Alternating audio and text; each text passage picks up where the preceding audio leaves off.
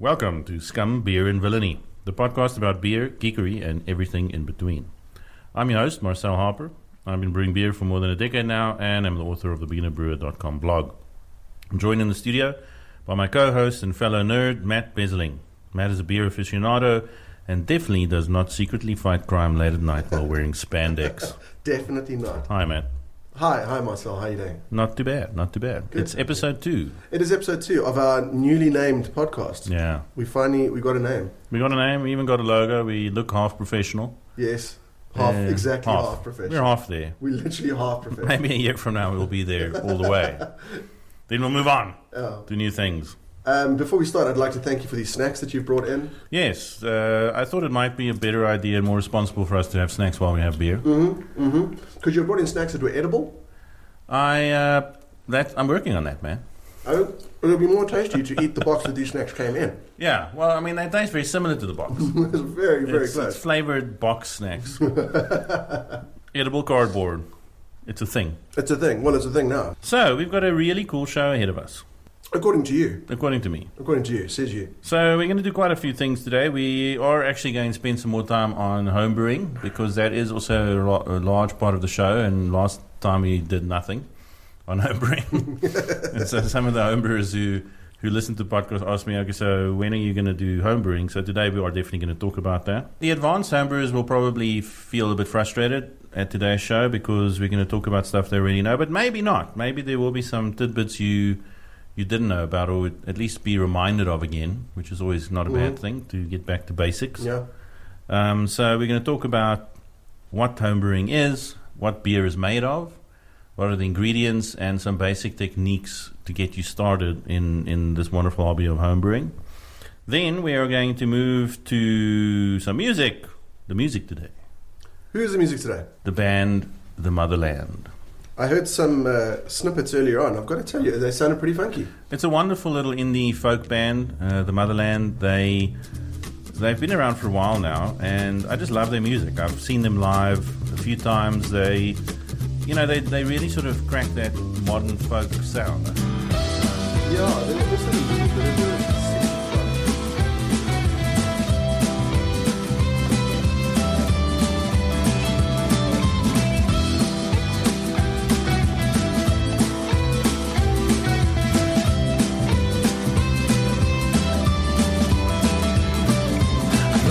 dying in the yard, daddy's drinking whiskey at the bar. It's such a shame. Cindy's out, it's late at night. She tears her man are only 16 years. So fucking sad. Forest burn down. Forest burn down. You know, I've been so alone. Forest burn down, forest burn down, you know, I've been so alone. I love folk music, man. I don't know Yeah, about no, you. absolutely. Yeah. I mean, classic folk. I mean, Bob Dylan folk eventually gets a little bit...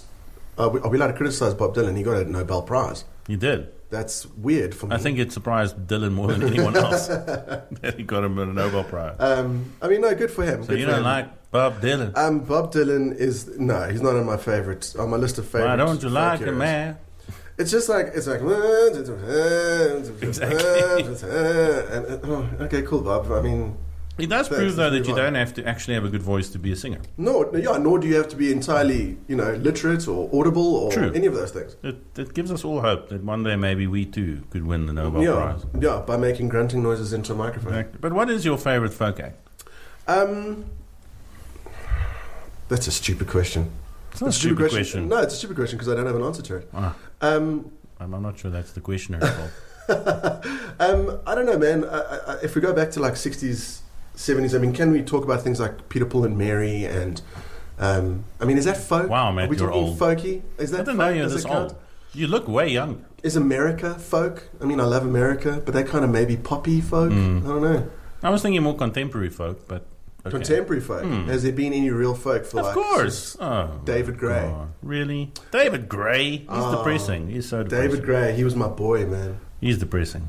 Yeah, well, I can't listen. My psychologist tells me I'm not allowed to listen to David Gray. You're legally excused from listening to David Gray. I get into a bad space when I listen to that man. David Gray's got some beautiful stuff, and No, he is pretty good. folk music in general is supposed to be kind of sad. It's whimsical and Sure. melancholic, and It can also be kind of funny, though. There's a humorous component to it. that's probably the folk that Dylan does that I don't like.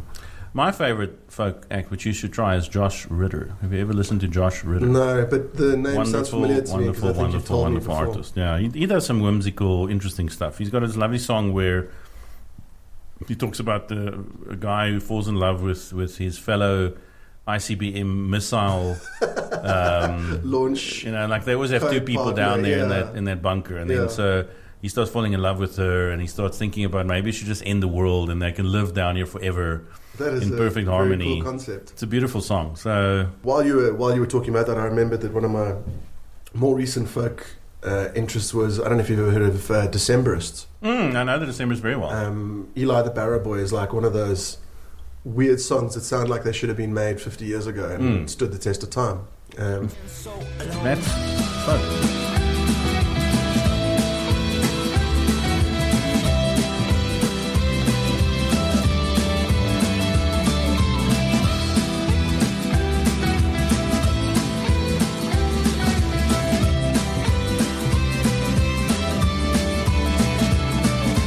Blondes are dying in the yard. Mommy's drinking champagne in the bath. It's such a shame. Intro music has also sparked some conversation from people who've listened to the first episode. Has it really? It has. And would you like to talk about that, man? I really wouldn't. That's Okay. a dark... Is it a mystery? So we'll keep that. Maybe we should keep that as a special Like an Easter prize mystery thing. So someone who listens to the podcast who's not related to Matt Yes, who isn't my mom, who's the only person who can answer that question. and can successfully. figure out who the band is will win a prize. Yes. Maybe they'll win a date with Matt. Maybe they'll... No, my wife's not going to be happy about that. Using my new Also, that fame might and not actually be a fortune to- prize. That might just be a No, punishment. yeah. Maybe my prize is I get to leave the house. I don't think your wife lets you out enough. I'm so happy I'm here today. Yes. He's still man at only 16 years. So fucking sad. Forest burned down. Forest burned down.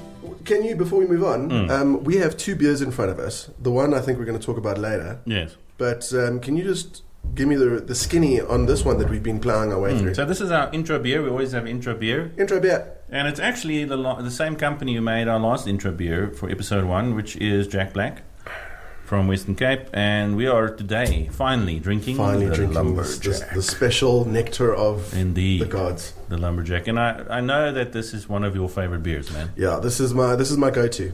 This is my go-to. I think it's one of the most easy drinking, pleasant tasting, well-rounded. Yeah. To me, it's up there with the perfect beer. It does what I want it to do to me. It's an incredible beer. I mean, it's an American amber ale style. The style really is meant to foreground a lot of the specialty malts they use here, and it's mostly caramel malts, or also known as crystal malts. And it gives you that toffee caramel flavor. But it's also quite hoppy. And so, like with many American ales, they really up the hop quotient. It's balancing out the citrusy American hops with the sort of crystal malt toffee flavors. And it's just a beautiful beer. It's just that balance is my favorite. It's incredible. It's got that nice crispness which you get from the... I don't know. There's almost a flintiness to crystal malts sometimes if you use a lot of them. And amber ales use more crystal malts than most beers. That's really where crystal malt shines. And for the homebrewers out there, if you want to make a nice amber ale, you've got to be at least at a 10% sort of ratio of your malt bill must be crystal malts. So you can layer them. So there are different kinds of caramel malts which are kilned at different lengths of time. So that's what makes them crystal malts. So they take a pale malt and they kiln them and it sort of roasts them and caramelizes the sugar inside of the malt. And depending on how long you do that, they start becoming darker and darker and darker. And so you can even layer those different darkness levels of caramel malts to get a more complex flavor. I was going to say, does that lead to more complexity? It does. I found that definitely in brewing a lot of amber ales that the more amber, or not amber, but crystal malts you use, the more complexity you get and more depth you get. So it's a common mistake, I think, if you want to really make a super amber ale, is to just use one crystal malt and leave it at that. And obviously it's more expensive, because the more malt you use, the more expensive your beer is going to be. But I do think it rewards in return of complexity of flavor. True, and I think that is something I would like to see more, and we've spoken about this before. But it would be really nice to see more information on beer about the ingredients in South Africa. There's no need to feel cagey about telling people what malts you put in. You can't replicate a recipe to make it taste exactly the same, because your process in your brewery is far more important than the ingredients. So even if you give it to another brewer and they do exactly that recipe, it's not going to taste the same, because their brewery is not the same. Yeah, sure. But I mean, that's the same, Gordon Ramsay isn't scared of handing out recipes on the internet. Well, exactly. That's why he's afraid people aren't going to come to his restaurant. Sure. Chefs write cookbooks. It should tell you something about how not afraid they are of you replicating what they do. And it's a lovely, lovely beer. What else have we got up today then? Well, we're going to talk a little bit about beer appreciation. And I think that's a really good topic. In fact, maybe we should talk about it now, because we are appreciating the hell out of this beer. Yeah, appreciation is coming out of my eyeballs. Yeah. And it certainly is helping freaky, me. Matt. I don't like it when it comes out of your eyeballs. Please don't do that.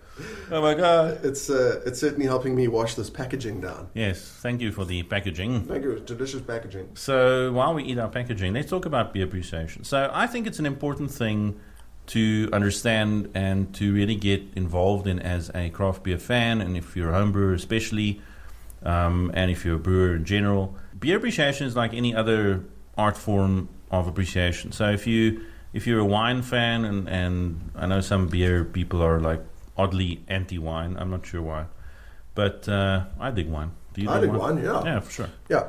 I'm actually very bummed that I missed Winex this weekend. I don't think I'm allowed back into Winex. Right. So I know about that. Didn't really miss anything. Last year when I went back to Winex, I saw a picture of you on the door saying, "Don't let this guy in." Yeah, it might have been due to the fedora I was wearing. And I mean, if you're wearing that to Winex, you shouldn't be allowed in anyway. I like fedoras.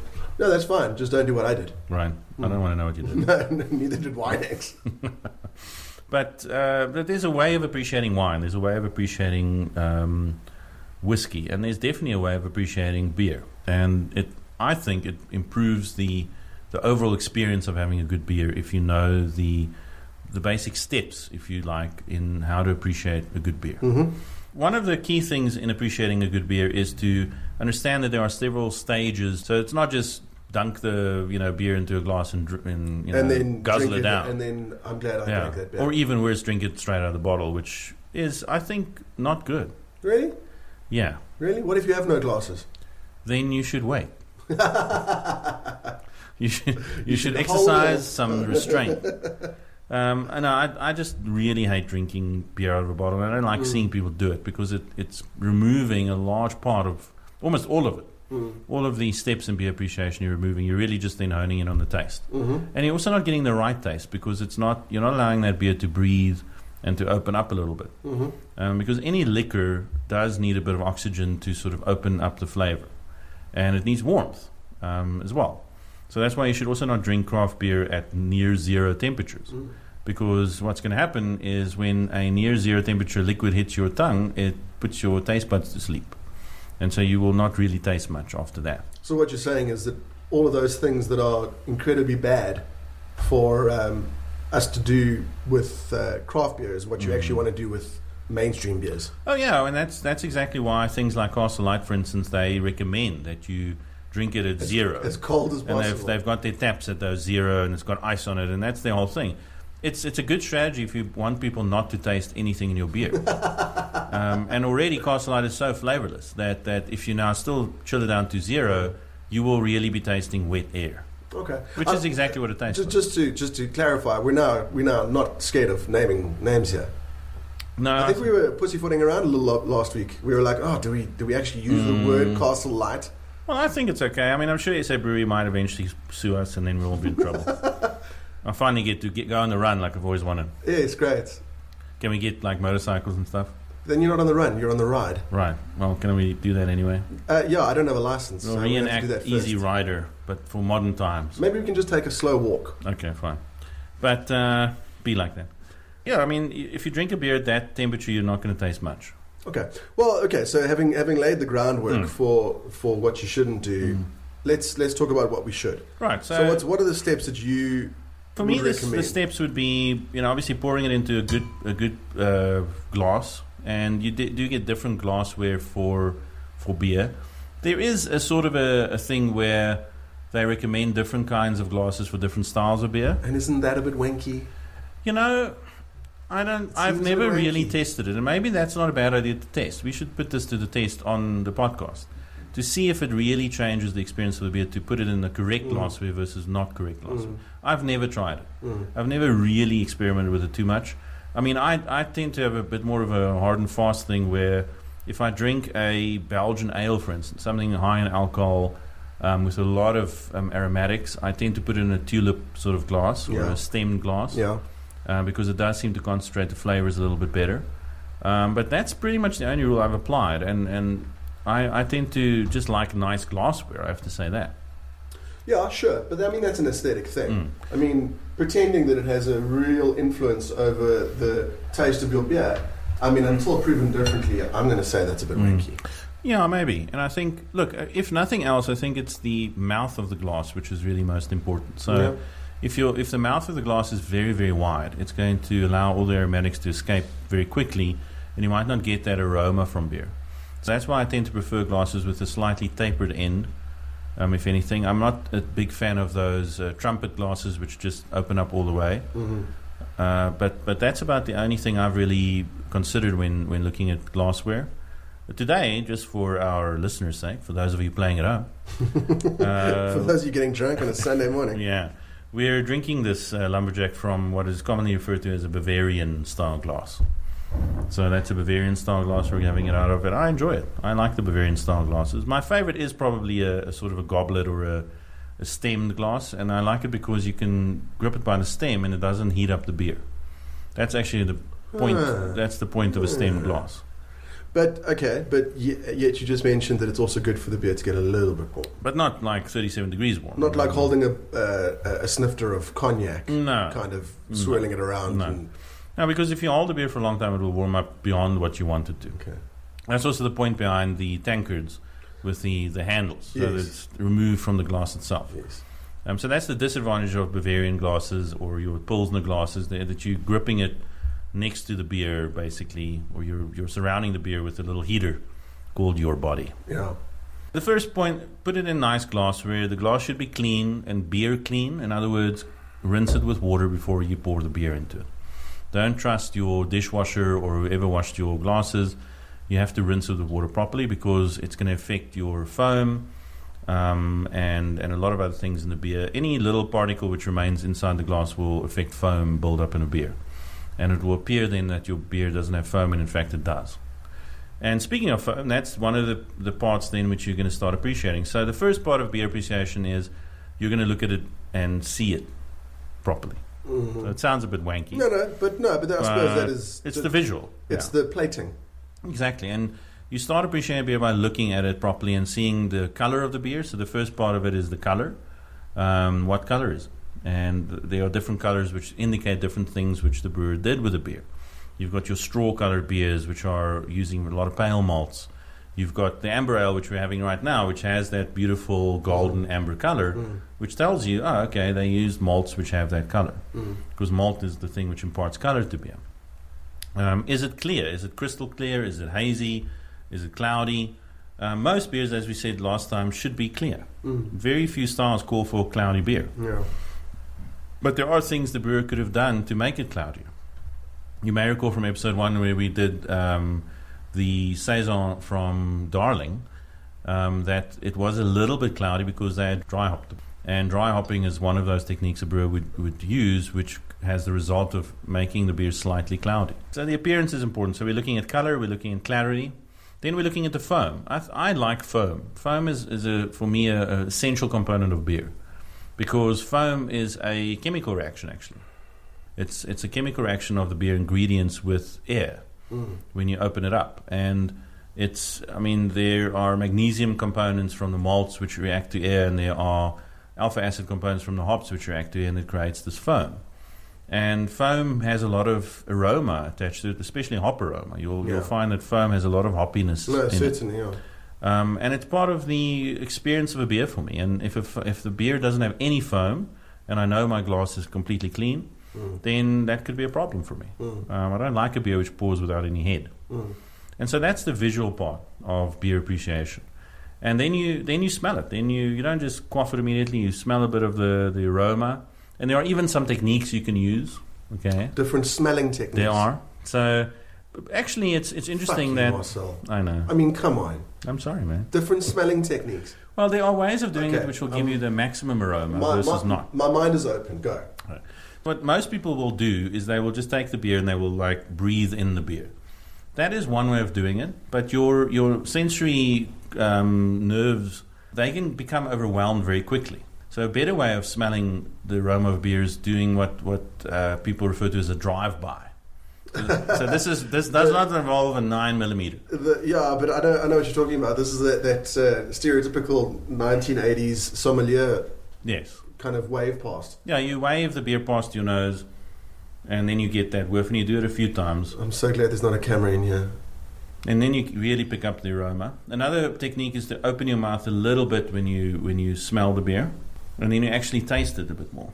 So it actually increases the aroma. It does, doesn't it? Maybe a little bit. A little bit. I'm not sure I'm ready to admit that this is working yet. So that's the aroma of beer. What you can also do to activate the aroma is you can put your hand on top of the glass and shake the beer a little bit, just to open the aroma. To Dutch oven your beer. Dutch oven the beer, and then if you smell it, there's much more aroma.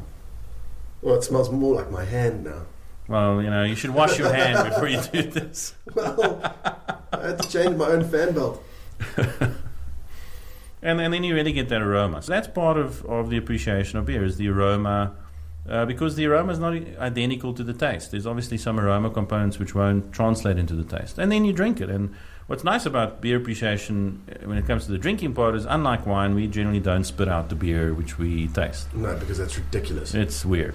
And there's a good reason for that as well. But beer has, one of the components of beer appreciation is what we would refer to as mouthfeel. It's the way the beer feels in your mouth, but actually more how the beer goes down and the aftertaste of the beer. And you can only really experience that if you drink the beer. You don't really experience that if you just taste and spit. Sure. And then you can also feel the carbonation level on your tongue. Is it very carbonated? Is it lightly carbonated? And so that's the different components of beer appreciation. And if you just spend a little bit of time separating them out into those stages of appearance, aroma, taste, aftertaste, I think it enhances your experience of a beer. While I might laugh a little bit at the wave past method and how much that really changes how much you're enjoying your beer, understanding your beer is half of knowing your beer, is half of enjoying your beer.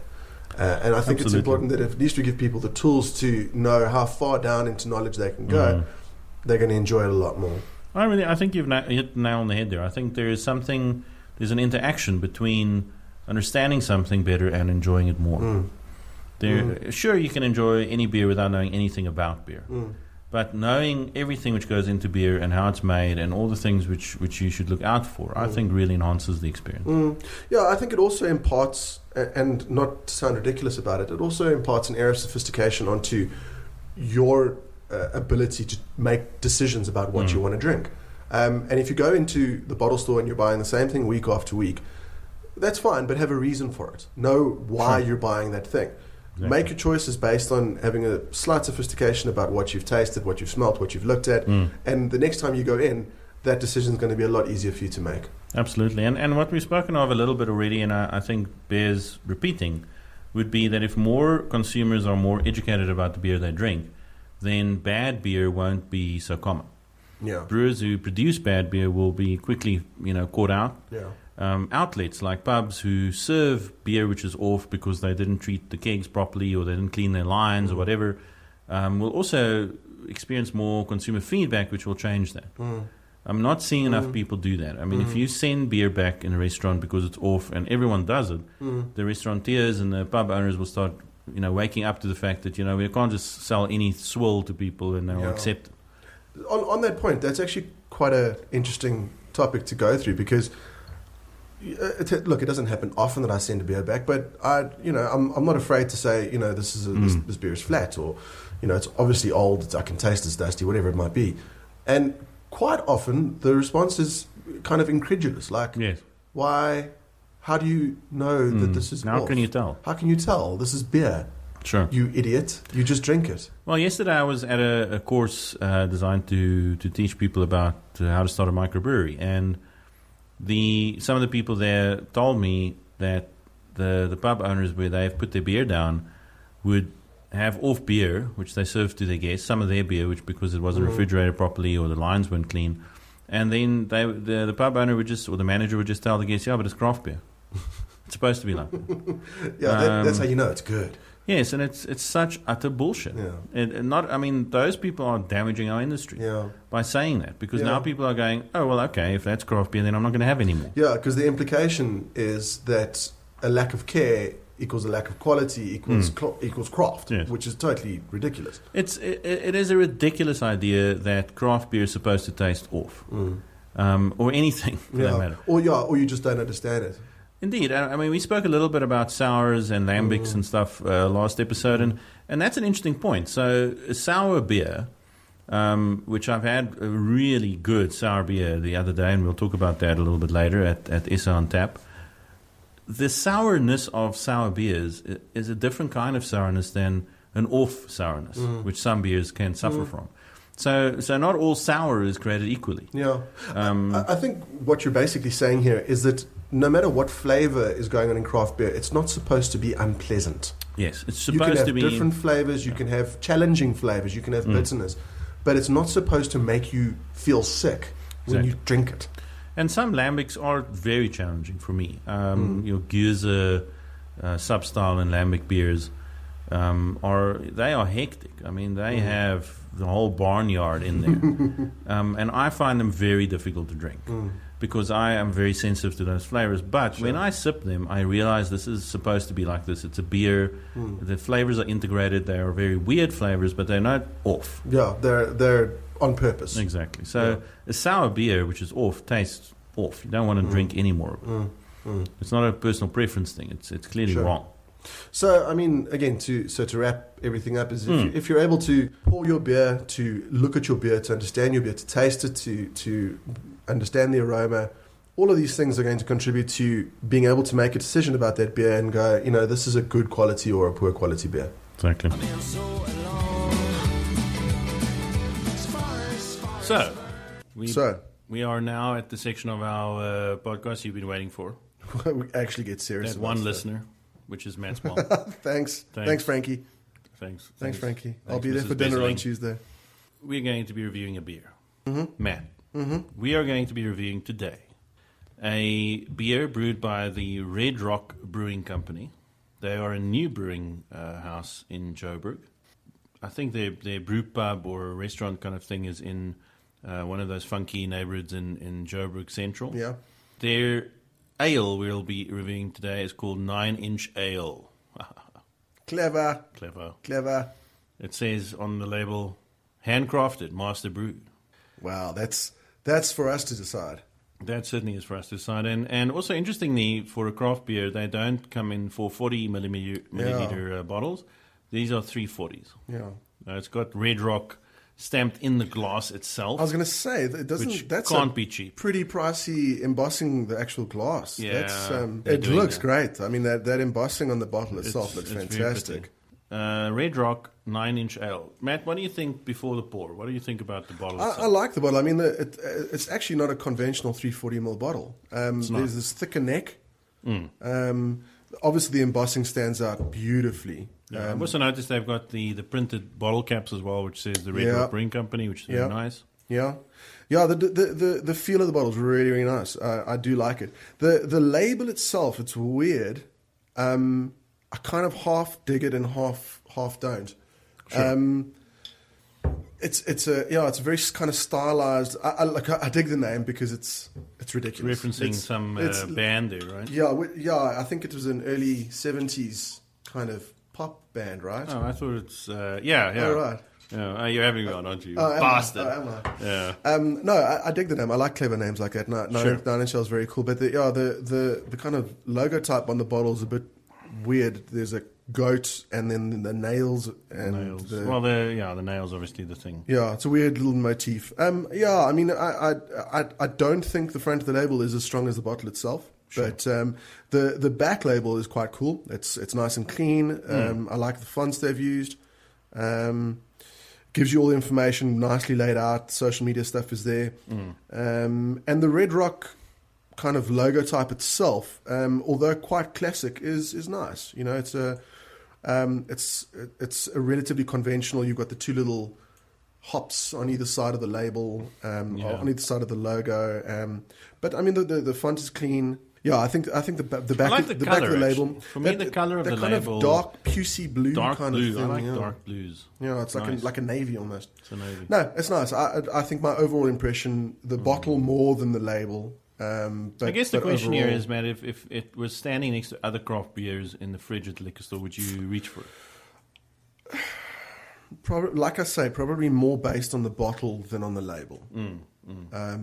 Look, they've got some nice copy here on the back. Yeah. Things like... Yeah, absolutely. They talk a little bit about the ingredients, which I always like. They say it's got Belgian crystal malt in it, that it's got Simcoe hops in it, that it's an amber ale. Can I pour this next to the mic? We're pouring it. Let's see if we can get... Oh, that's lovely. That's nice. They've got a full pour there. Pour sounds. Right, so what are your impressions of... Okay, so once we've poured it that now, pour? and crystal clear beer right off the bat. Nice head. Multicolour. Yeah, I mean, it's not as dark as I would think an amber ale should be. So amber suggests red, right? So does it? Yeah. I thought amber suggested gold. Am I on the wrong... Have I been playing the wrong role-playing games here? I think you may have. Oh, okay.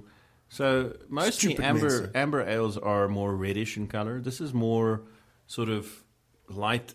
I mean, it's very light amber, I would think, would be the characteristic. And it's more golden. More syrupy.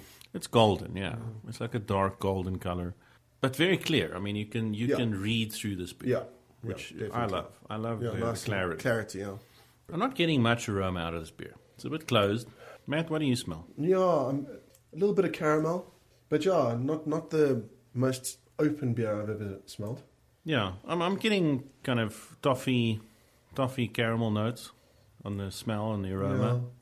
Yeah. But it's not a lot. It's interesting that there's not a strong aroma here, which kind of worries me a little for an amber ale, because that would suggest that they're not spending all that much money on a lot of different. Well, they've spent it all on embossing their bottles. I mean, good grief. Now, when we drink it, it's it kind of translates the same way. It's a bit blah, I have to say.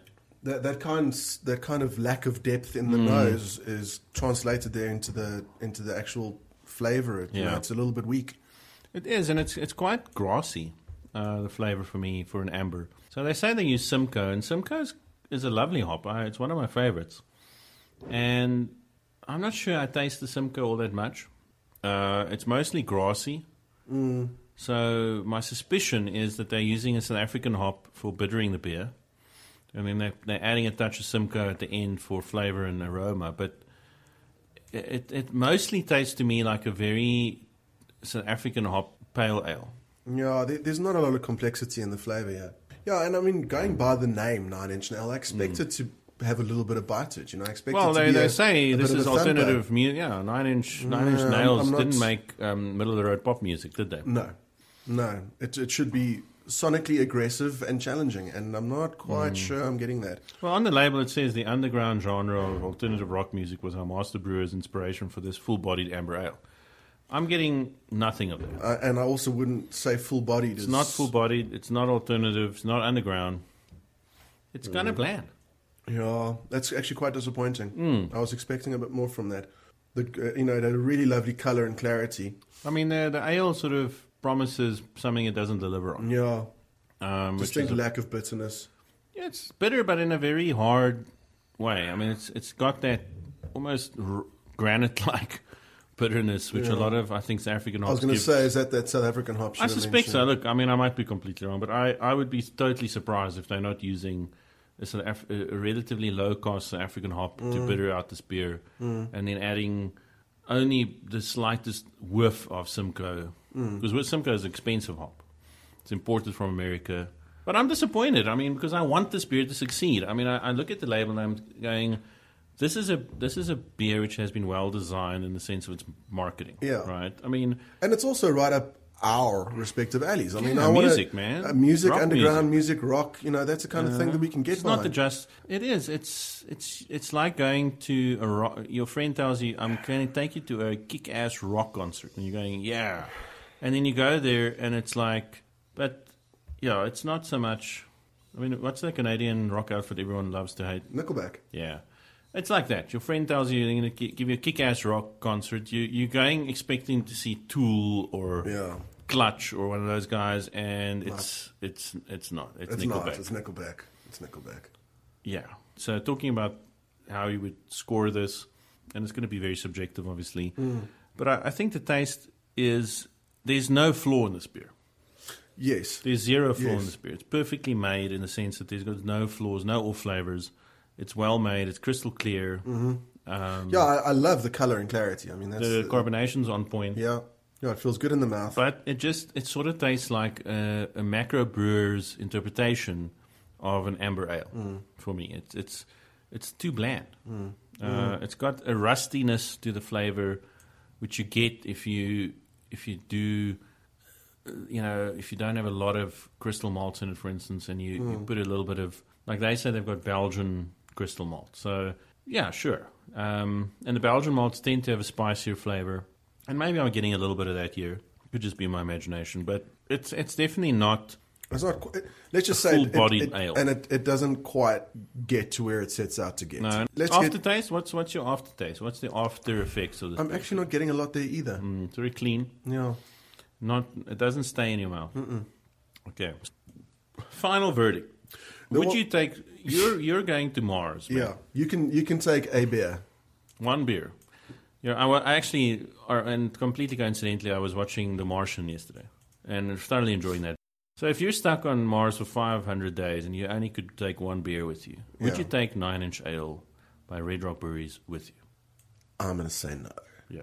I'm going to echo that and say no. I'm going to say no. I would take the bottle along so I could look at it because it's quite pretty. Cool. But I'm not sure. If you met any attractive Martian ladies, you could maybe attract them with the attractiveness of the flavor. I could use this as a signaler of some kind. And I like the goat. They have a goat head. I like the motif. I'm not sure if they've put that and the nails themselves together super well. I also have a distinct kind of distrust for people who call their own beer master brewed. Good point. I think that's probably a distinction that you have to going a little earn. bit far with that one. Yeah, handcrafted. It's like saying that you're alternative. Yes, exactly. It's like saying you're indie. People will tell you if you're indie. Good point. So I think good on the label. I think that I would not take it to Mars with me.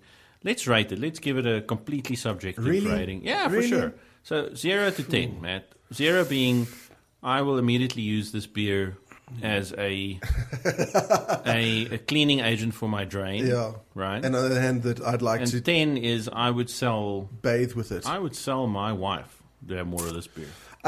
Look, again, there's no flaws. It lacks a lot of complexity. It doesn't quite promise what I expected. I would give this a 6.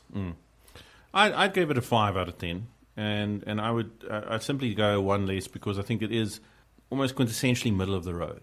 It is there's very little difference for me between this beer and, let's say, a Black Label or a Heineken. I mean, yeah. Not in taste. It obviously tastes different, but in terms of its blandness. Yeah, in terms of it not really challenging you in any way. It gets a 5 because it doesn't have any flaws. And, sure. I think it gets a 5 because it's got great branding. I was going to say, the extra point comes because I want to rub myself on the bottle a little bit. Sure, it's a nice, attractive bottle and everything, but it gets a 5 ultimately because it's boring. Right. Okay. That's Red Rock 9 Inch Ale. What's next? You just mentioned SA on Tap. Do you want to get into that? So we went it sounds rad. I went to SA on Tap in Pretoria about a week ago. Obviously, we're recording the show about a week after SA on Tap, but you may be listening to the show a bit further down the line. 1,000 years in the future. Yes. Welcome, space people. We come in peace. Not really. The year is 3000. Not really. Yeah. Woman rule. We can only hope. We can only hope. Men are doing such a bang-up job right now of the Everything's world. worked out really well for us. Oh, yes. So I went to SA on Tap. It was held at the Pretoria Botanical Gardens, which is a very nice venue. Lots of inheemse plants. Inheem. Yeah. I didn't know we were going too Thailand on this. I can throw the language. Okay, and we'll take a very pretty place to go to. Very fucking hot, though. Yeah, I don't really like going to Pretoria because it's so hot. Yeah. It's always 2 degrees warmer than in Joburg, and those 2 degrees matter. Yeah. They really do. Yeah. I got really burnt by the sun, even though I put on sunblock. I think you need sort of nuclear-proof sunblock to not get burned in Pretoria. I'm surprised you didn't go in your conventional raincoat and... I was wearing a ski hazmat boots. suit, and I still got burnt. Okay? I was the guy in the big yellow suit. SA on Tap, good one. What was interesting about SA on Tap in Pretoria was they really got a lot of different kinds of breweries involved, which I haven't often seen in festivals, although I have to admit that I'm not going to a lot of festivals these days, but that will change now that we've got the podcast. Now you're forced to go. I have to go. What a terrible life. I know. you lead. I'm taking one for the How are you team. going to handle this? So it was really interesting. Lots of different kinds of breweries, which I've not seen at festivals before. Drifter from the Cape. Quite a few Cape Town breweries. Riot was there, which we mentioned last week. So there were quite a few, and there were a few new ones I've never seen before. There was a KZN outfit called Lion's Pride or something. There was Frontier Breweries from Pretoria, which I haven't really seen before. The one thing I did enjoy was the diversity of beer available. Mm-hmm. It's not everything. Not everyone's just doing an IPA and a lager. Well, on that point, I don't think there are enough IPAs actually. Really? No. Look, there are a lot of faux PAs, which you've coined the phrase for. Yes, that's mine. That's copyright. Matt Yeah. Wrestling 2016. TM. Faux PA. No one can use that. Yeah. There's still a lot of hop, I don't know what it's called, hop timidity amongst brewers. You know, I tasted a lot of beer at SA on Tap, and it was very few of them I thought were hopped properly. I'm not talking about just IPAs. I'm talking about other styles as well, just which in should general, have yeah. a little bit more hops in it. And the IPAs I did taste there were, many of them were really bland and very boring, and really did not come to town or come to the table on the hop quotient. So Do you think that's because people are afraid to be a bit more challenging? I'm sure they are. I mean, hops are expensive, I guess, because a lot of it's imported. So people are reluctant to use a lot of hops in their brews. But if you're a craft brewer, you can't let that be the decision-making tool there. You know, that's a macro thing, is to say, oh, but price is super important. You're supposed to be chasing flavors and sometimes making commercially dumb decisions in chasing that flavor. And you're supposed to cut a little bit in your margin to get that flavor out there. You're not supposed to be making the same margin as a macro brewed beer. If you are, then you're doing it wrong. Yeah, and then you're not in the right industry to You're stop absolutely doing it wrong. So, and that was one of the things I didn't like about SA on Tap, is I didn't see enough really hoppy beers out there to satisfy my hop craving, which I tend to have at a festival. There were a few exceptions, but mostly still very bland. That was the general overview. Hop-wise. But there were some other really amazing beers. My favorite beer of SA on Tap was probably a limited edition brought out by Frontier Breweries, the Pretoria outfit. They had a sour beer. Was this the challenging sourness? No, it wasn't. No, it was a lovely beer. I ended up kind of maybe drinking half of their stock. It was so wonderful. And they had a sour beer which they aged in Chardonnay barrels. Give us a quick overview of the style, a sour beer. So sour beers have multiple sub-styles, but basically the idea of a sour beer is you're going to eventually put lactobacillus bacteria into it on some level. And maybe I can still not pronounce that damn thing. Brett. I'm just going to call it Brett from now on. That's fine. Thank you. So it's sometimes, mostly it has to have lactobacillus, and it sometimes may have Brett as well. Mm-hmm. And those bacterium would sour out the beer. And I mean, it's almost like a different mini science of brewery on its own, because it depends on when you add the lactobacillus. You can add it in the fermenter, you can add it in the boil, you can add it in the mash. Now that obviously imparts taste differently. Exactly, and the degree of lactobacillus you put in, and sometimes people add it, and sometimes they let it occur naturally. The source of the lactobacillus also makes a difference. And so, because you can use yogurt cultures. I was just going to say, can you just chuck some yogurt in there? Yeah, I have to say I'm not too familiar with the processes involved, but it's the source of the lactobacillus will make a difference. And sometimes also you get Brett and those sort of bacterium from containers which you age the beer in. In fact, that's the traditional way of making lambic beers, is they let it wild ferment with normal wild yeast, and they age it in barrels which contain the bacteria inside the wood. And that over time, because they often age these beers quite long, will impart the sourness to the beer. Sure. And this is what Frontier's done. They did a lovely sour which was aged in, I think they said they aged it for about 2-3 months in Chardonnay barrels. So the Chardonnay flavors came out. There was that really nice crisp, toasty Chardonnay flavors in that beer. It was sour, but it's sour in a way which is very refreshing. It really cleans your palate more than, sort of sours it out. Like a lemon twist. It does. It's not vinegar. It's just a beautiful expression, and the malts were really well balanced. There was sour beers generally are not very hop forward. You just add the hops to just remove the real sweetness of the barley. But they really nailed that. I have to give kudos to that was your Frontier. favorite, Beautiful expression of a sour beer. I haven't seen such a well-made sour beer in South Africa ever. It was a wonderful beer. Nice one. Yeah. All right, well, let's go to the other side of the spectrum. What was the worst beer you had there? Come on, let's name and shame. I don't know if I can, man. It would be so bad, man. It would be terrible. Look, I would say the one I'm not going. I did, one thing I did notice actually about Ace on Tap, which was different for me compared to other festivals, was the number of really good beers out there in terms of not flawed. Mm-hmm. And we spoke about the distinction between good and a flawed beer. So the general quality, you think, quality was really good. I have to say, and I think it's partly the festival organizers who have become much more strict about that. But I think it's also the brewers who are becoming way more competent in what they're doing. I did not taste an off beer at that festival, and that is rare because I have often tasted really off beers in festivals. It's a really fantastic, heartening fact that I think brewers are improving. And the percentage of off beers to on beers, we call them that. Sure. Is really not bad. Okay. So I didn't taste an off beer, so that was great. I had some disappointing beers. I mean, I think I kind of like the Mad Giant brand. They in Joburg. They've recently started a new brewery in 1 Fox Street in the city. And I've had some of the earlier beers when they were still back quite a while ago when they were still in Secunda. And they had a little brewery there, and they've now moved to Joburg. And they've definitely changed their recipes. It's Joburg Water, man. I don't know what's happened. So you're disappointed with them in the same way that my father's disappointed in me? Yes, I think so, man. All right. Did you also used to live in Secunda? No, but I know water.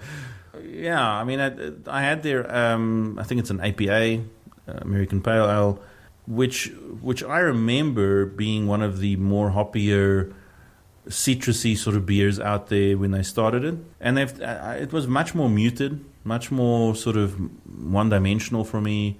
Didn't have the layered sort of hops. I think they've pretty much used only South African hops now.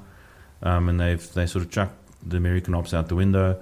So that was a bit disappointing for me. I expected more. Their branding, however, and their stand was one of the more impressive ones. And that's another thing. I mean, brewers have really got a lot of work to do. Up the game, yeah. Stands are a little bit samey. I didn't really see a lot of stands which popped out. Drifter's stand was probably the best for me of the festival. They really sort of nailed that real Cape Town beach vibe. But other stands were very samey. It's pretty much the pallet wood, the the marquee tent, and that's about it. And the chalkboard. So it's like a bit of a kit. And I think that brewers can do well to maybe up their game in terms of their festival branding and what they do in a festival. The worst part for the whole festival for me wasn't actually the beer. It was the available options for rinsing your glass. Assuming you're saying there weren't any. So usually brewers tend to have different methods of helping you rinse your glass. There are good ways of doing that, and there are horrible ways of doing that. And it makes a massive difference for a festival goer what you experience at that festival for rinsing your glass. So give us the do's and don'ts there. Do's are, if you're going to help people rinse their glass, and it's a good idea to rinse the glass, you don't want to have 5 different beers competing with the one you've just pouring into your glass. If you give a damn about it. Sure, but you should. And it does make a difference. I mean, for certain, because I was sort of hitting that sour beer quite heavily, I had to be very careful to rinse that glass before I had another beer. Otherwise, it's going to taste sour. So, do's are you must make clear, clean water available. And it has to be clean water every single time. So, in other words, do not, please. And this is the most disgusting thing. And there were still brewers who did this. They had a bucket of crap water. Dip they dip the glass in there, and then they whip it out. And now I'm getting backwash and God knows what else. I cannot actually be more specific about this because I'm actually going to do it from now on. At a festival, if you have a bucket, I'm not drinking your beer anymore. I'm going to first look at what rinse options are available. That's pretty gross. It's disgusting. It is absolutely gross. And I would never do that to someone. Yeah. God knows what's in that thing at the end of the day. So maybe it should become a responsibility for the event organizer. But if you're a brewer, surely you want your customers to experience the optimum pleasure from your beer and also just enjoy the festival. Just seems like a bit of an afterthought, eh? Yeah, provide a good rinse station, man. I mean, some people really came to the party. Brauhaus on Dam, the guys from Rustenburg, they had a Spillboy system, and it's a special system for rinsing your glass, which has a little brush, and it's got a special detergent in it which doesn't stick to your glass, and then it's a rinse station. So they did it properly. That's right, yeah. They wash your glass. Yeah. Magi also had the same thing. So more and more people are investing in Spillboy systems. They are expensive. I mean, that's probably why people don't have it. The guys from Cockpit Brewing from Cullinan, they had a spritzer, so it's that spring-loaded thing. Yeah. I love those because they're pretty cool. They're just nice to look at. But I mean, at the basic, you literally just need water with a little tap that you can pour into a glass and rinse it out. Exactly. You can literally go and buy from one of these cheap plastic stores a reservoir with a tap, put water in it, rinse it out, chuck the water, and you're good. And it'll cost you all of $50 to buy that thing. So that's my commitment for future festivals. I'm going to first check what your rinse option is. If you have a bucket, I'm not buying your beer. Well, that should be the campaign, man. If you're rinsing our glass with a bucket, fuck you. Fuck slop. That's bullshit. It is. It's complete bullshit. So if you're gonna have a slop bucket, I'm not buying a beer anymore. Good for you. I've said it. Yeah, no, absolutely. And I think we will definitely now start naming and shaming that because it also just shows a distinct lack of respect. All right, but all in all, besides the pig. There's my rant for today. Yeah, it's finished now. But in general, you were impressed. It was impressive. I think the quality of beer was the thing which impressed me most. What's next, Marcel? Next is we are, I hope, going to have an interview. Ah, yes, this mystical interview that may or may not mysterious interview. So we're supposed to be interviewing the head brewer and owner of Drifter Brewing Company. Well, in lieu of that happening right now, perhaps you want to take us through the beer we're drinking. Yes. We've just opened up the Drifter Brewing Company's, the Cape Town Blonde. That's their blonde beer. The subscript on the label says she's too good for you. And I've made some Cape Town Blondes. They might be true. Yeah. I'm not sure. Yeah. They're very intimidating people. Yeah. I like that. I like that art style. Lovely label. I kind of dig the Drifter labels. I mean, they're very illustrative, very simple, but yet, clearly stands out from the crowd. So Drifter is a Western Cape brewing company. They kind of... I mean, obviously, our Cape Town listeners might have a different experience of this, but I certainly experienced it as almost like just popping out of nowhere one day at the local liquor store. It's like, hi, I'm a beer. Yeah, and it was really interesting. And like I do, when I see a new beer, I immediately buy it. And I was impressed with the quality. And the blonde ale as a category is kind of interesting because it came from homebrewing. Very few commercial breweries had blonde ales to begin with. And when craft beer started happening, especially in America, a lot of the craft brewers, very much like in South Africa, came from a homebrewing background. And homebrewers had really almost invented the blonde ale style because it is an ale, firstly, which is brewed with mostly pale malts. It's usually got a pretty light hop character. And it can often also be brewed with a popular way to do blonde ales is to do a one malt, one hop kind of blonde ale. So you use one one kind of grain, a pale malt, and then one kind of hop. So a relatively simple brew. It's a very simple brew, and homebrewers really dig that sort of thing because it's a nice entry level beer to make. But not only that, but it's an ale you can really compare to a lager or something which is generally associated with hot summer's day. It's very refreshing, light, accessible, but still got a lot of flavour. Sure. But I think this is a lovely beer. The Cape Town Blonde. Well, you've downed the whole thing, so Yeah, I can't even ask you to take me through it. But so, what do you think, man? What's your tasting notes on this one? I think it's quite easy. It's not it's not super complex. It's very smooth. I think it's nicely balanced. It has been sitting for a little while, so I can't really talk about much of the head. But it's a very, very clear. Finish is quite bitter. I like it. I think it's very, very nice, actually.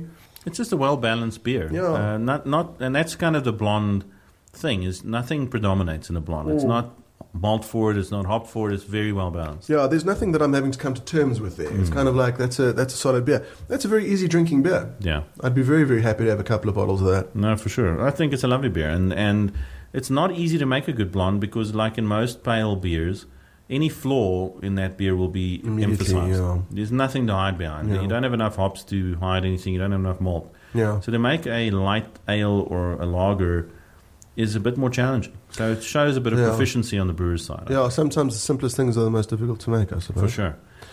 But what I like about the blonde is also, for me, it's a great alternative to a lager. So if you're tired of lager as a style, which most South Africans should be by now, blonde ale is not a bad idea. Also, congratulations to Drifter on in their actual logo, not using things like, Indeed, no hops and no barley malt. And they've gone pretty straightforward. They've got some ropes, maritime and knots. Dangerous. Very nice. I'll definitely try out another Drifter. Cool. We are about to go into an interview. One of our first, not one of our first. No, our first. It's literally our first. Literally our first interview. And I'm happy to say that I secured an interview with Nicholas Bush. He is the owner and head brewer of Drifter Brewing Company down in the Cape.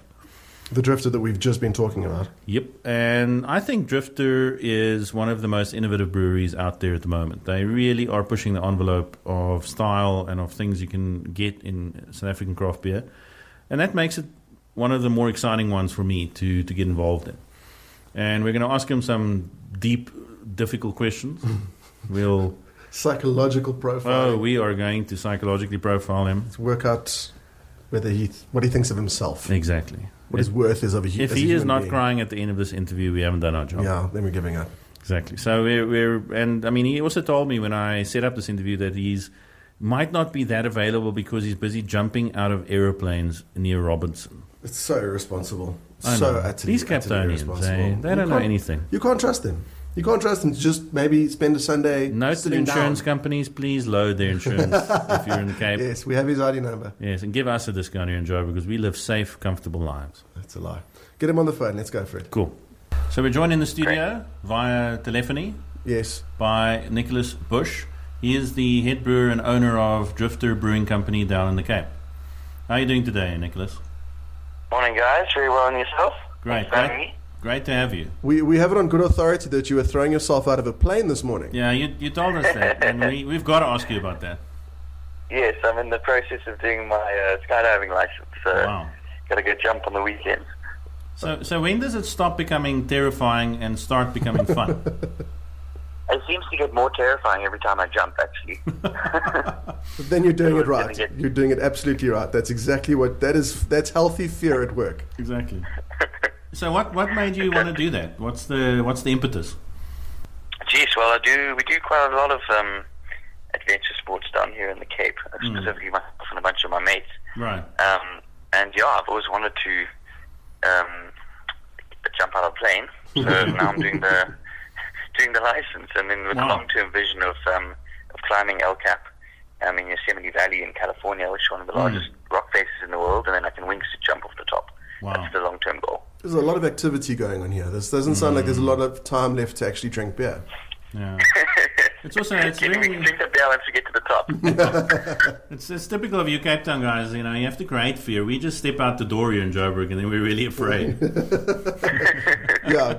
Walking down the road is extreme. It's an extreme sport. Yeah.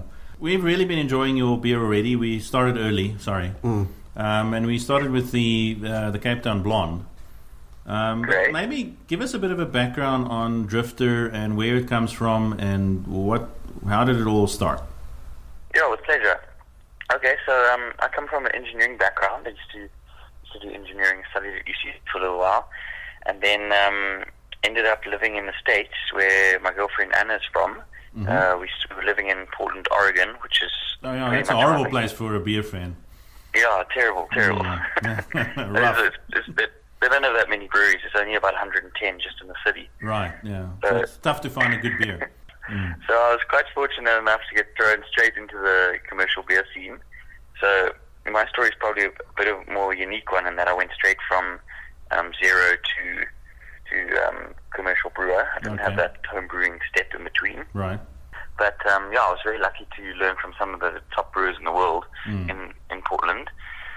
And then after a while, we decided to move back to Cape Town and start this project. Yeah, I moved back to Cape Town, put a business plan together, had an idea for what we wanted to do, and sort of idea of the styles of beers we wanted to create. And then the first biggest challenge was obviously coming up with a name. Yeah. And because you kind of stuck with it from that point onwards. Yeah, exactly. So we came up with a whole lot of names. And the main one that really stuck out was Drifter, because so Drifter has a nice story behind it. It was the name of a yacht that my old man built about 40 years ago in his back garden.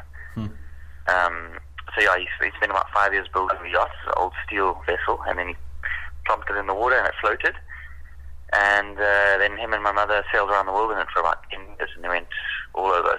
So this adrenaline addiction seems to be a genetic trait then, Nicholas. Yeah.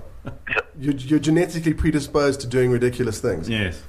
Yes, very adventurous. So that's the sort of the whole vibe behind Drifter. So we sort of stand on three pillar stones: adventure, creativity, and craftsmanship. So we try and engulf all of those in our beers and everything we do and day-to-day life. So we do a lot of other crazy beers as well. Just the four you have seen are 4 commercial beers, and then we have some seasonals. And we have another very exciting project we're busy doing at the moment that I'll tell you about maybe a little later.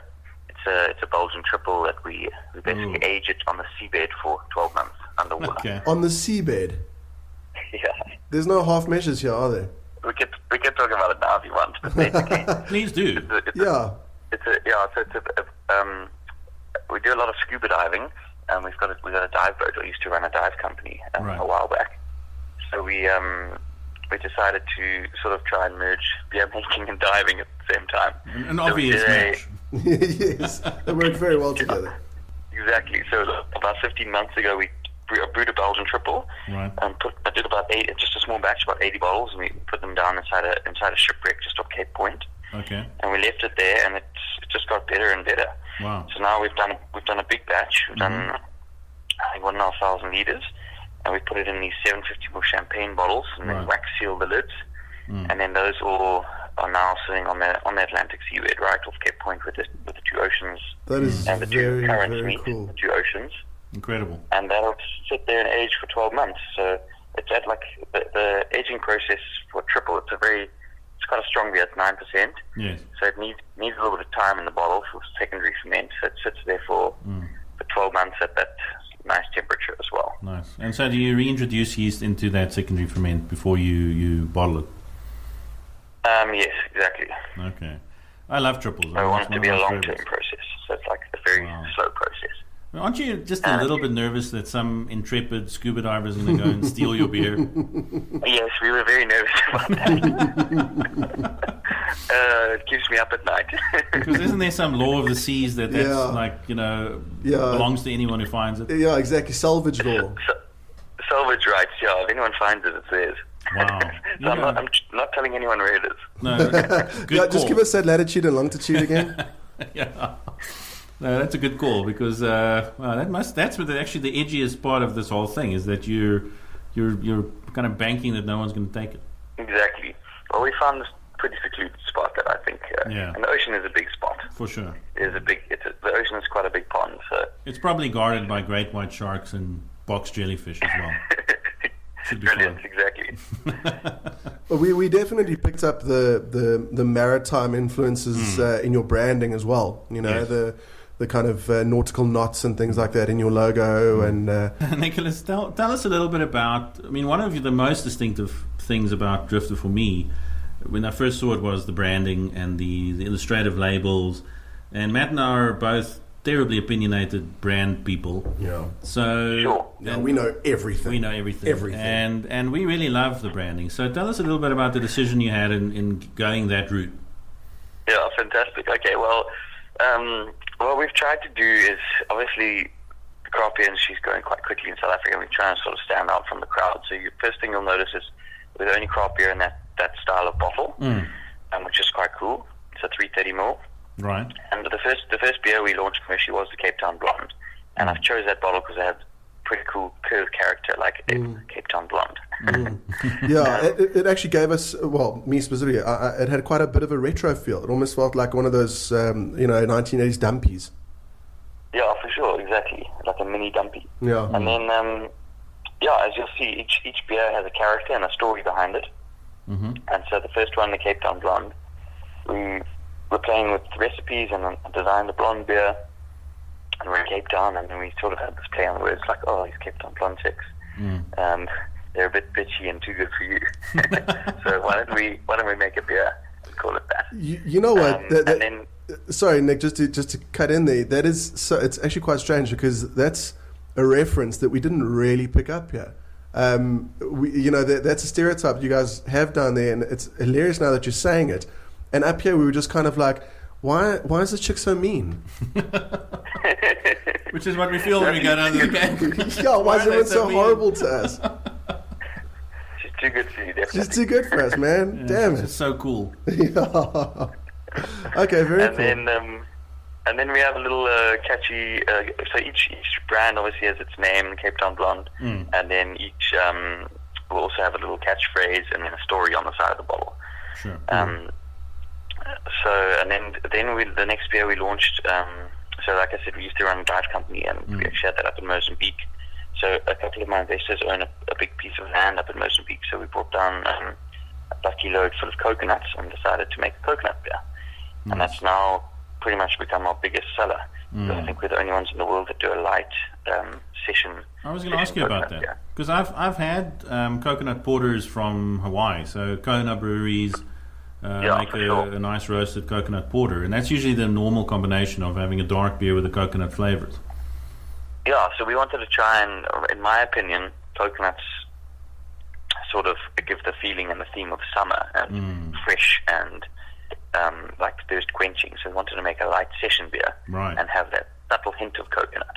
So it was quite a difficult beer to design. We went through a lot of iterations because working with coconut's very tricky because there's a lot of oil. So you no foam.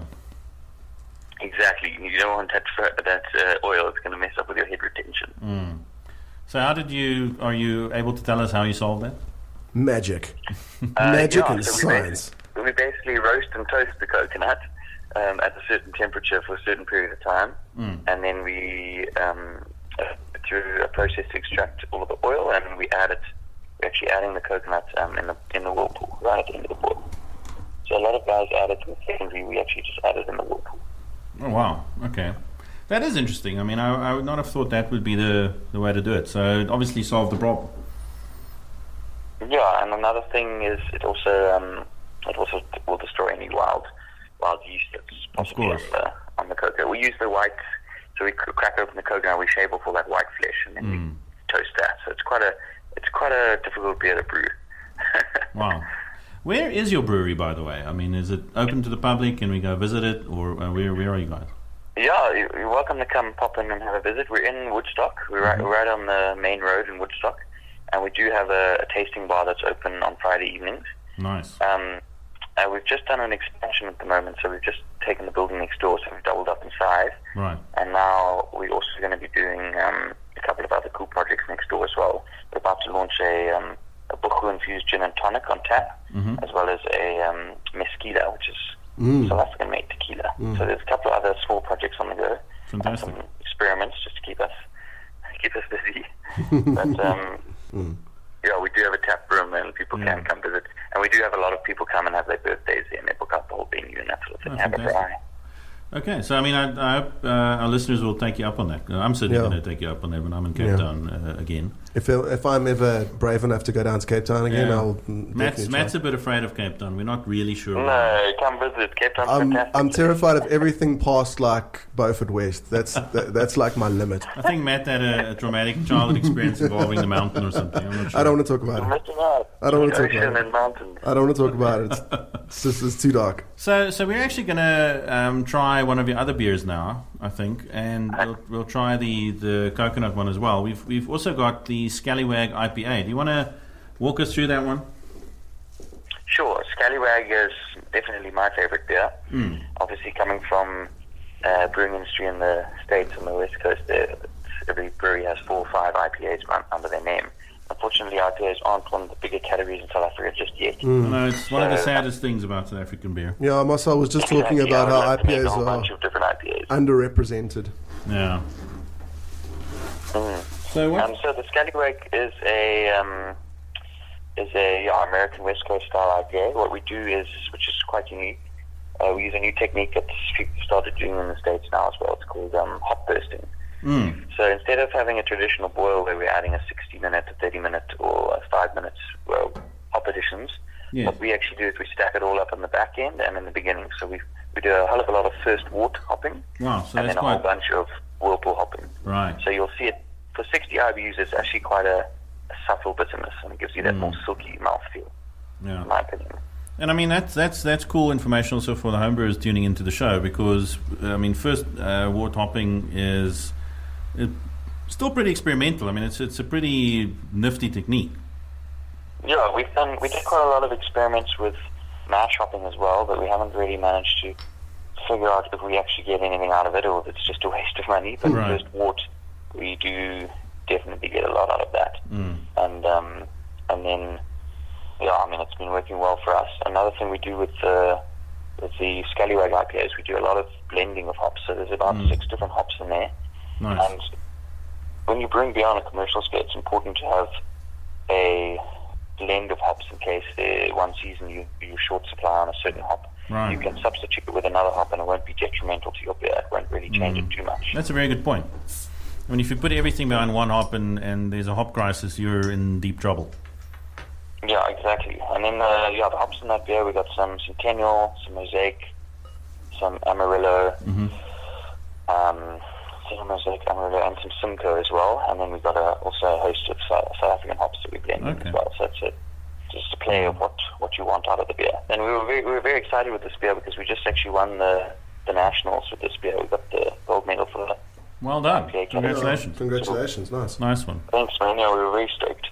Well, I mean, just tasting it now, I can see why. I mean, this is it's a real IPA. So Matt and I have coined the phrase. No, wait. Matt, no. You and I have not coined the phrase. Sorry, Matt. I coined the phrase totally on my own.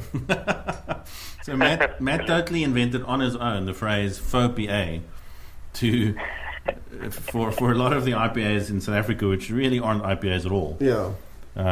They've got the name, but they don't have the taste. Exactly. Oh, jeez, I won't mention names, but I picked up an IPA the other day from now one of the biggest craft breweries in South Africa. Yeah, I believe I know that. Shocking. It was shocking. It wasn't an IPA, it was barely a pale ale. Well, that's even worse then, because not only does it break your expectation, but it doesn't even meet any kind of expectation. Yeah, the lowest expectation isn't even there. But this is a lovely beer, and I mean, well done on it. I mean, this is delicious. Please keep on doing what you're doing. Thank you, man. Appreciate it. Thanks for the feedback. No, it's really chewy, which I kind of like about the West Coast so IPAs. Obviously an actual IPA. Like, this is... Yeah. I mean, it's kind of cloudy, so is that the dry hopping, Nicholas? Yeah, so we also do some less conventional dry hopping techniques in that we actually dry hop over multiple days. So we'll do four editions over 4 separate days.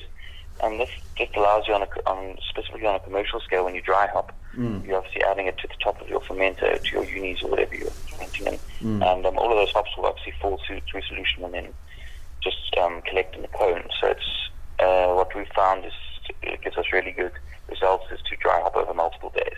Wow. Instead of just packing it all in one dry hop. Another nifty technique, I was just in the States 2 months ago again, doing some work over there with some other breweries. and I learned another nifty trick. I'm giving all my secrets away here. Please do. Yes. Sorry, help the craft beer I industry. can't write quickly enough. But another trick is to, once you've done all the dry hopping, and leave it a couple of days, and then we actually purge CO2 through the bottom of the cone and push all of that hop residue up into suspension again and give it a couple more days in suspension. Yeah. That really just helps bring out the nose. Sometime, and maybe we should do a special when you eventually hoist up those triples from the ocean bed. That would be very cool. That's a very good idea. We've also just done a collab for Color and Drifter. It's called the Upside Down Beer. Okay. And you'll be able to find it in all of the League of Beers mixed case in December, the Christmas mixed case. Right. So what we've done is we've got baobab fruit from the farm in Limpopo, and I made a ginger and baobab infused rice beer. So we call it the Upside Down Beer. Nice. Because of the baobab. The baobab tree is the upside down tree. Yeah. Okay. Fantastic. No, I mean, we're going to look out for that. I mean, I'm very excited about the triple because that's one of my top 3 styles of all time. So Yeah, that's your jam. I'm going to have to kill people to get one of those bottles, I'm sure, but I'll do what I have to. Definitely do a live tasting on the show. That would be good. Oh man, that would be so good. That would be so. It might get messy though because they're pretty strong. Yeah, that's we're used to that. Messi's cool. Messi's fine. Yeah, our show generally improves as we go along, so that's fine. Yeah, you're hitting us towards the end of this one. So. Yes. Nicholas, what's next for Drifter? I mean, what are you've mentioned seasonals, and I mean that's one thing I kind of wanted to ask you because the one thing which sometimes is a little bit disappointing for me is that not a lot of craft breweries in South Africa do seasonals. And yet that is a sort of a common feature for stateside breweries, for instance. Yeah, so I think more and more breweries are starting to do seasonals. For instance, Woodstock Brewery just released their Acid Queen, which is a Granadilla sour, and that's one of their seasonals, and it's a fantastic beer. So I think great. on the horizon for Drifter, we've just done an expansion of our fermentation capacity. So we're just basically just trying to get our beers out there and more accessible to people. So we're doing quite a big push to get more tap-in stalls up in Gauteng specifically. Yes. Any restaurant owners, send them our way. We'll put some taps in for them. We'll do our best. Yeah. And then we just consistently making our 4 commercial beers, and then we're also looking at doing some other exciting stuff such as sours. We've just done a Berliner Weiss, Nice. which is quite an exciting beer.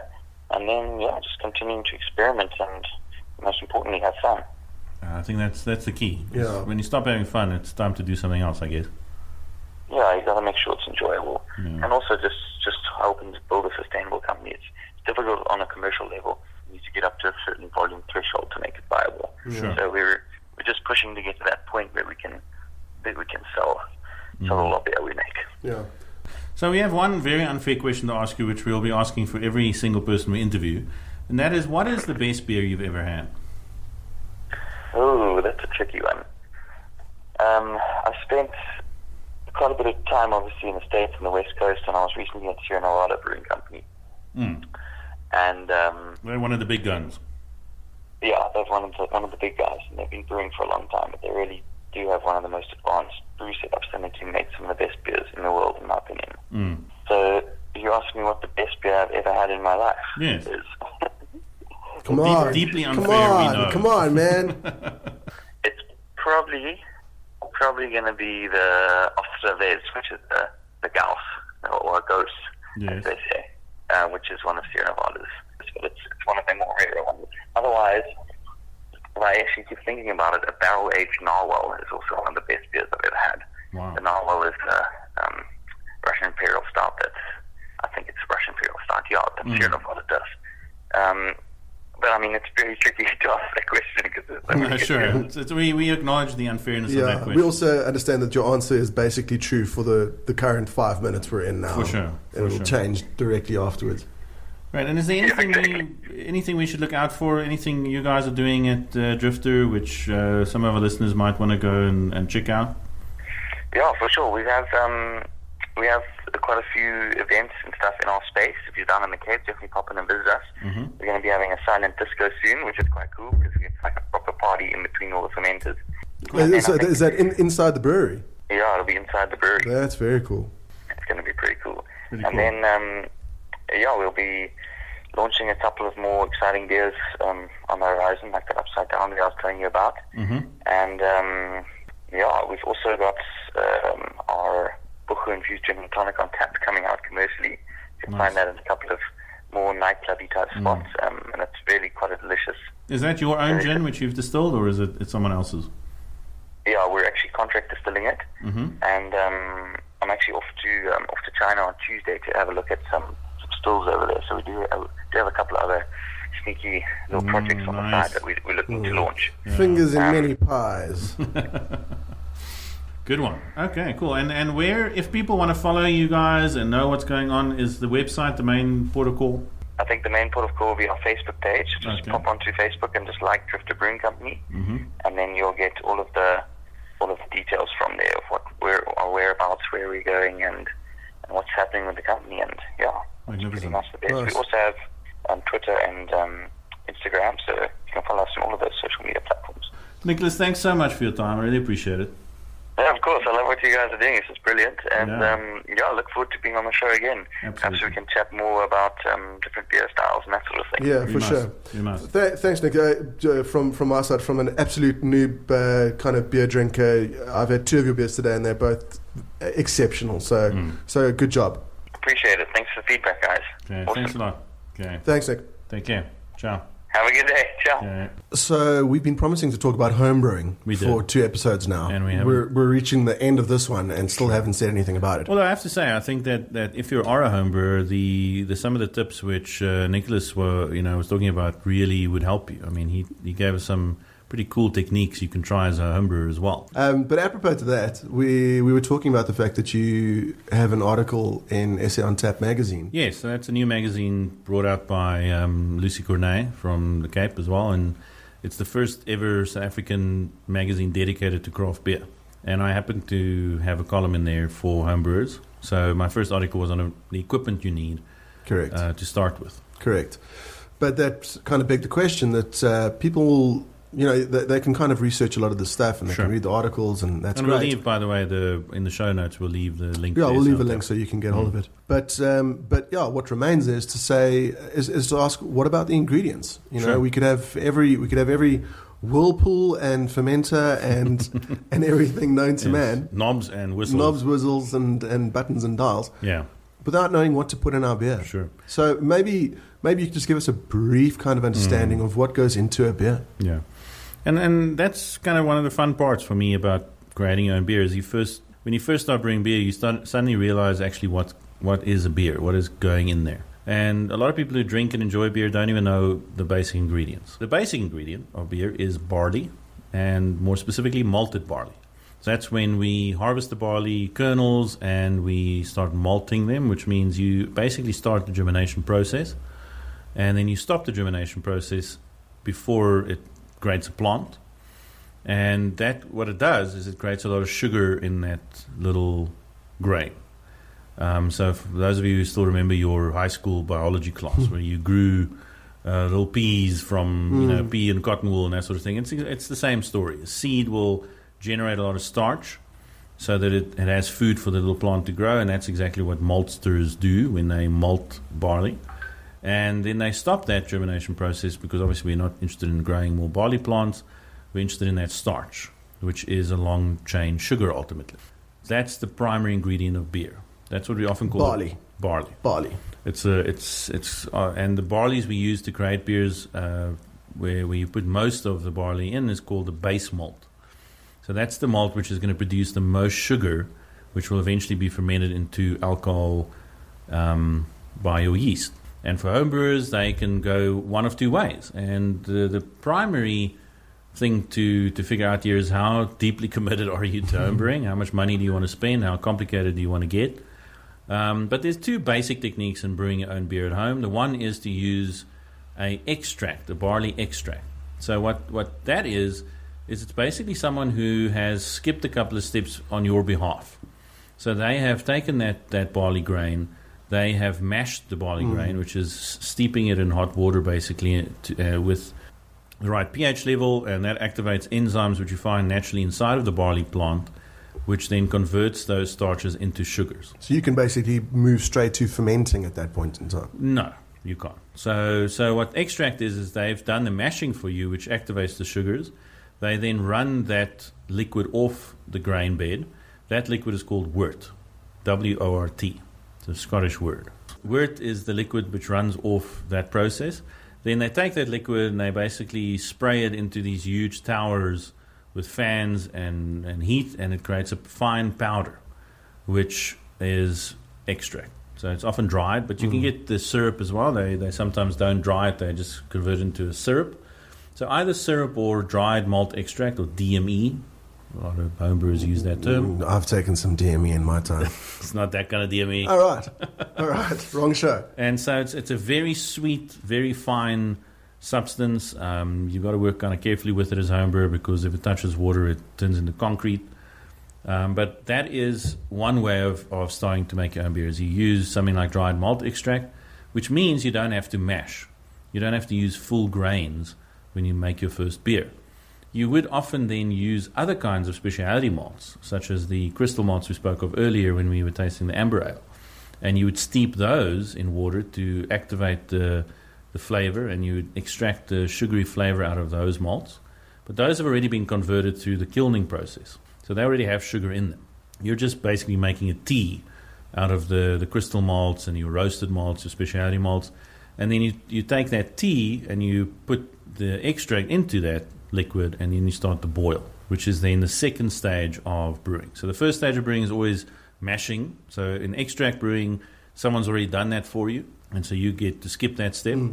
If you're a full grain home brewer, you would do the mashing yourself, and you would run off the wort, and then you would start boiling the wort.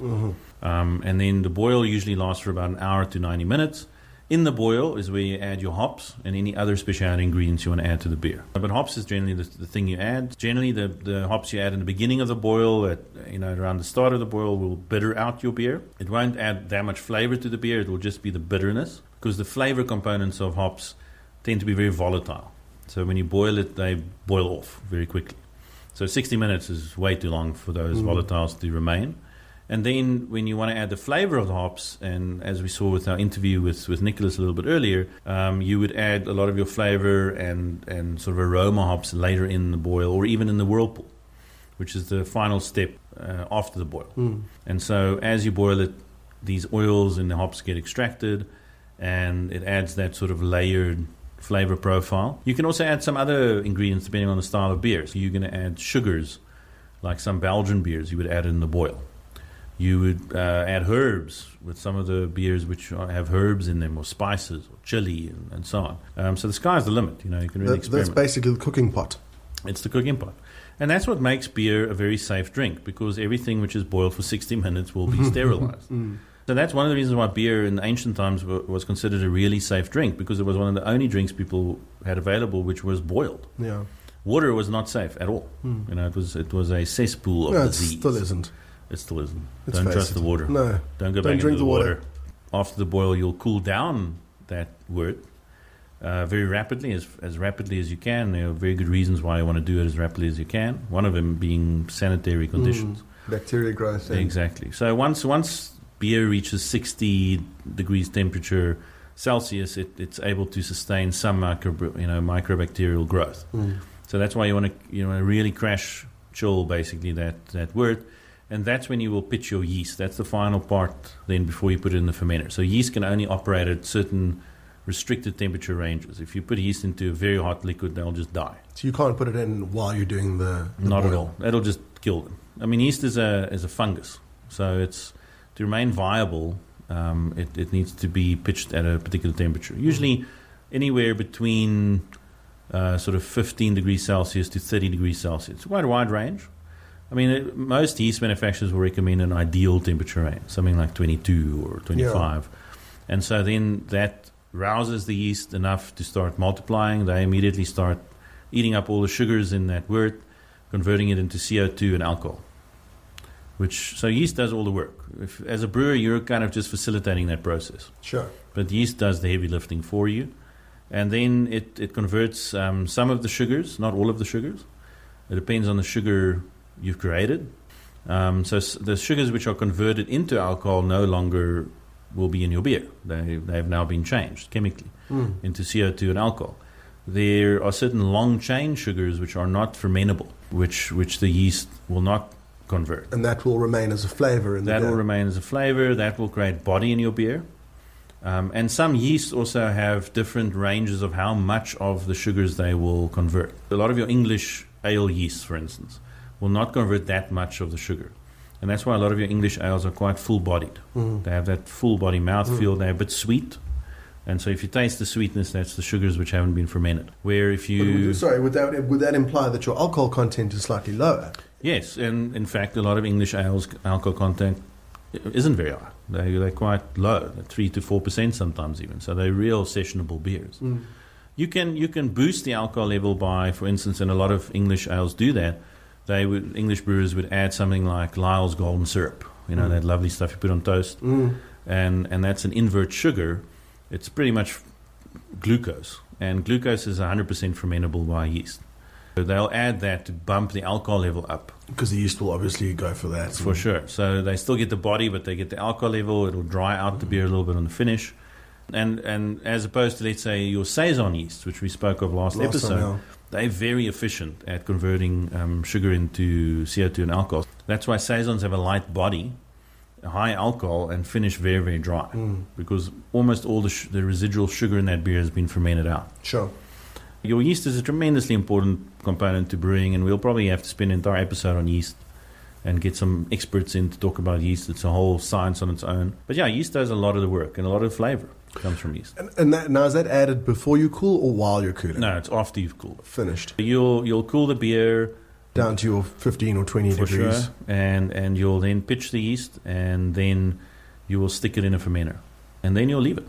And you've got to sterilize everything which touches cooled wort, including the fermenter, including... Would you have to sterilize yourself, Marcel? You do. You have to clean your hands. You know, if you touch anything, that's a potential, bacterial infection. So you've got to really work very carefully with your beer. And I think we'll, again, in future shows, dedicate probably an entire episode just to keeping things clean. Brewing, really, whether you're a home brewer or a commercial brewer, is 70% cleaning. It's not that glamorous. A lot of until the chicks come in. Yeah. And the ladies love the beer. the beer groupies. I'm not sure. That really happens, we've been waiting for that for a while. No, we have. I mean, you mentioned consistency, and I think one of the cool things about being a home brewer versus a commercial brewer is that home brewers don't need to be consistent. You literally never have to repeat the beer if you don't want to.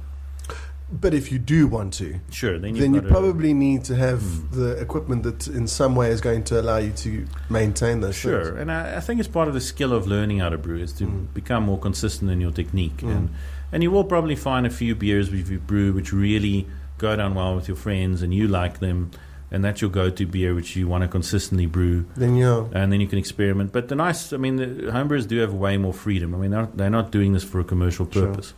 So they can go wild. My last question on this is, where would a home brewer, if they would like to get hold of a lot of these ingredients, do they have to have international connections that can kind of ship these things? Not at all. Are there local companies? There are quite a few. There are quite a few local homebrew shops now. Is it a Google away? It's a Google away. You don't have to know someone who knows someone who has some underground contact in the Russian mafia. Not at all. So you can check out beginnerbrewer.com, our blog, where we do list under, I think, the link called Useful Stuff. We link to various homebrew shops which you can check out. Yeah, I mean, most of them are based, either in Joburg or Cape Town, but there are, I think there's one in KZN as well. But many of them ship nationally, so you can order online and you can get your ingredients and you can start. So it's not that difficult anymore to find, the basic stuff which you need. Yeah. The last word on this is start small is my recommendation. I started more than 10 years ago brewing beer, and I'm very happy that I started kind of conservatively in some ways. I started with extract brewing. I used DME for a long time with some specialty malts. I didn't immediately jump into full grain brewing. I think it helped me. What I think it did is it taught me the basic technique of brewing. Yeah. It's easy to get all, sort of seduced by the ingredients of beer, the full grain. And you get a lot of homebrewers who are very unhelpful, and they'll tell newbie brewers, no, must go full grain, have full control of your beer. Extract beer is shit. And they're wrong. I won brewing competitions with extract beer. No one knew they were extract beers. I didn't tell them. Was it? But it's not relevant. Trained beer judges didn't see that as an extract beer. They didn't say, "Oh, but this tastes like an extract beer." Yeah. So if you do the technique right, you will be able to make good beer. And what's nice about extract brewing is it simplifies the moving parts for you as a new brewer, so that you can focus on the basic techniques of brewing, which is sanitary, sanitation, And cleaning, the process, the steps in brewing, getting those sorted out. Because once you master those, they will, be with you the forever. entire thing, yeah. And then you can start with full grain brewing eventually. And sure, full grain brewing gives you more control over what styles you're able to access, for instance. Some styles are very difficult to make if you can't use certain base malts and use in a full grain method. But walk before you can run is basically the point. Yeah. Absolutely. Use the bucket before you start going out and buying enormous fermenters. It's like when you learn how to do anything. I mean, if you learn carpentry, you first need to know how to saw a straight line on a piece of wood before you construct the the Trojan horse. Well, exactly. Give yourself the benefit at least to learn the process first and the technique first before you go full on super full grain. And I think what we should do, Matt, is before the next show, you and I are going to brew some beer. You keep saying this, and I'm terrified. You've never done that, so I'm going to force you to brew some, and we'll do an extract with specialty grain beers. It'll be very simple. It'll take very little time. Okay. And then next time we'll talk about it, and you can tell the listeners about your experience. How incredibly difficult it was. Yeah, that's very easy. How badly I stuffed up. Well, that might be true. You said it, buddy. You said it. Excellent. So that's our homebrew section for today. Okay, cool. So closing off the show, anything you want to punt or anything you want to talk about before we get out of here? No, I don't think so. I very seldom have anything to say, to be entirely honest. I really enjoyed the beers today, I've got to tell you. I thought they were fantastic. I'm very sorry I didn't get to go to SA on tap with you. I'm sorry too, but you will be but next time, yes, the whips and chains will come out. But it's been rad. What are you up to, Marcel? I am not up to much. I'm trying to write a few articles for beginnerbrewer.com. So I'm hoping to bring those out soon. I might do an article on SA on Tap maybe. Let's see how that goes. But other than that, I'm pretty quiet. I'm trying to wind down now towards December. No festivals in December? I think there might be, but I'm one of the poorest informed people about festivals, and that should probably change. It really should, because we're looking to you as like the font of beer knowledge. I know. I'm hoping a listener who's much more miserably. Informed might want to email me with a schedule or something. Like a list of festivals. Please, dear listener, please email me with a schedule of new events. But generally, there are less and less events as the year goes on, because obviously everyone wants to kind of take a break a little bit. Next time, we will be reviewing beer. We will be talking about homebrewing. We will probably have another band's music to be featured. And by the way, thanks for the Motherland for your music. We loved it. It's lovely stuff. That's actually really rad. So thank you for tuning in. Thank you for spending some time with us. Like us, please, on our Facebook page, which is Beginner Brewer. And please subscribe on iTunes. Please subscribe to iTunes. I know it's a pain. And rate us. And iTunes is the devil, and Apple is Satan. We know this. We know. But it does help us a lot in getting out there and more people knowing about the podcast. So please rate us on iTunes. If you don't know how to access podcasts, you can also listen to us on the webpage itself on beginnerbrewer.com. Or just download. Damn it. Download an app. Yeah, use apps. They're apparently very important nowadays. I recommend Overcast, which is a really cool app for podcasts, but you can really use anything. And search for us and you'll find us. Thanks, everyone. Thank you.